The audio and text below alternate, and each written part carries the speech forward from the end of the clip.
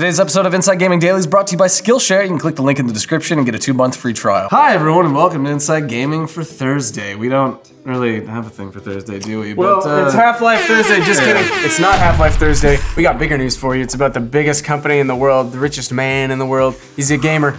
He's getting into gaming. Bald, too. And he's bald, that's right. Yeah, it's another tech a bit giant. like a penis.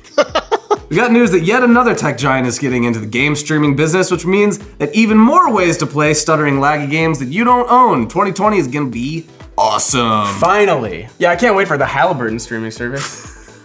I'm pumped about that one. Cargill, they got one coming. Yeah, it invades your house, shoots everybody inside, and doesn't get prosecuted for war crimes. Yes, a report out suggests that Amazon is planning to announce its own streaming service next year, and it's already hiring people from gaming companies to work on the project. Ooh, CNET found some job postings talking about a new initiative in the Amazon Web Services team, which sources told them is a new streaming service. Oh, yeah, one posting read, "We believe the evolution that began with arcade communities, a quarter at a time, growing to the live streams and esports of today, will continue to a future where everyone is a gamer, and every gamer can create, compete, collaborate, and connect with others at massive scales." I quit. I don't want to play games anymore. Yeah, no. We're gonna feed gamers gamer slurry right into their gamer mouth. Here, Doug, you're gonna get lower. And in another, it said that it wants to, quote, drive innovative new use cases like machine vision and game streaming. Yeah, those seem like pretty clear indicators that Amazon is planning something big when it comes to gaming, unless it's starting a new chain of arcades, which, to be clear, would rule. That's awesome. the best possible outcome. Yeah, now of course Amazon is already in the video game business, sort of. It owns Twitch, which is the largest platform to watch other people play games on the internet. Or eat food. Yeah. And that would go pretty nicely with a brand new streaming service because there are a lot of opportunities to integrate that with its new service. Yeah, Brian, Amazon's also gotten into making games too, right? Wait, people watch people play video games on Twitch? I just buy bathwater. Speaking of losers, Amazon has also gotten into making video games with Amazon Game Studios. Their biggest one so far has been a racing game called the Grand Tour game, but they're also working on an MMORPG called The New World, a multiplayer game called Crucible. Oh, and it's also developing a Lord of the Rings MMO. It seems like it's been a bumpy ride. Earlier this year, the studio announced an unspecified number of layoffs, saying that it was reorganizing some of our teams. Yeah. It's sugar-coated to all hell. Yeah, Amazon has plenty of streaming experience with its Prime Video service and hosting all kinds of things through its cloud services. So maybe all this means that it could have a leg up on Google because it's been making inroads into gaming for a while now. Yeah, then again, streaming content one way is one thing, incorporating a player's inputs and reducing the amount of lag is an entirely different thing. Well, I mean, to be fair, they got Bezos money. I mean, Google money is one thing, but Bezos money, like fixing poverty and hungriness. Well, no. No lag. No, he's going to space. Yeah, we're going to space, baby. Yeah. And Oh, put that's the even giant cooler. slot No lag in the mountain. space. Yeah, Google's been discovering that with Stadia, which just rolled out a few days ago.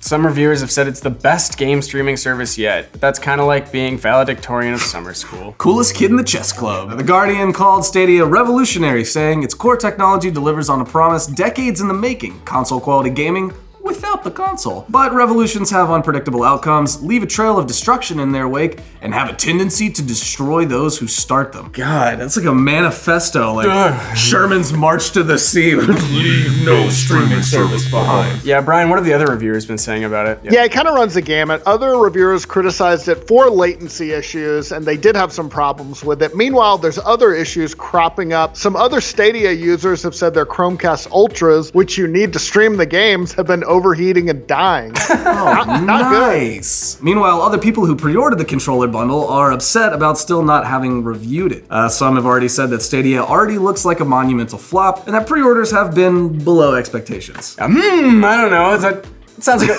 maybe a little clickbaity. Is that possible on this channel? No, We would never do that. No. We can never stoop that low. No. Yeah, Stadia really needs to learn about video games, and you know where they could go to get learned, Patrick? Where's that? Skillshare, which is our sponsor Skillshare. today. Boy, we'll get these segues down someday, I promise. Oh, thanks, guys. I know everyone needs to get learned, and Stadia is no exception, but if you need to get learned, Skillshare is an online learning community with thousands of classes covering dozens of creative and entrepreneurial skills. Those are business smarts. Premium membership gives you unlimited access so you can join the classes and communities that are just right for you. Whether you want to fuel your curiosity, creativity, or even your career, Skillshare is the perfect place to keep you learning and thriving. And yeah, there's lots of good classes for you to choose from. I personally am a big fan of styling your space, bringing creativity into interior design. You know, I've been really into that Marie Kondo life recently, just tossing all my old out, and then that's really going to be valuable in making sure that you're not being one of those hoarders that ends up on TLC in a few years. So yeah, Skillshare is also incredibly affordable, especially when you compare that to like pricey in-person classes, because you know those things are like workshops and start to rack up in your wallet. And an annual subscription is like $10 a month. No, it is $10. It's less than $10 a month. See, this is why you got to follow the ad read. Because Skillshare is sponsoring this video, you can sign up with the link in the description and get a 2-month free trial. So it's skl.sh/roosterteeth to get a 2-month free trial. Thanks to Skillshare, and back to you guys. Thank you, Zach. I can't wait to learn about a new skill. Speaking of Stadia though, we do have some numbers about how many people are using it. Sensor Tower reports that Stadia mobile app, which is needed to set up the actual service, has been downloaded 175,000 times, with most of those coming in the US. Stadia ranked 82nd among the most downloaded entertainment apps on Google Play on launch day, and it was in the 1,169th spot on iOS. Yeah, sounds like it's going great. It's really good. They're killing it. They're 85 on their own app. Nothing says success like the 1,169th spot. So yeah, to put that into a little context, Sony sold 1 million PS4s in its first day, and more than 2 million in about 2 weeks. Yeah, maybe that comparison's not quite fair because the PS4 is now one of the best-selling consoles of all time, but still, I don't know, Stadia's only doing a small fraction of those numbers. Brian, let's slingshot back around to Amazon. Right, so back to Amazon. So why would it want to get involved in the hyper-competitive world of video games?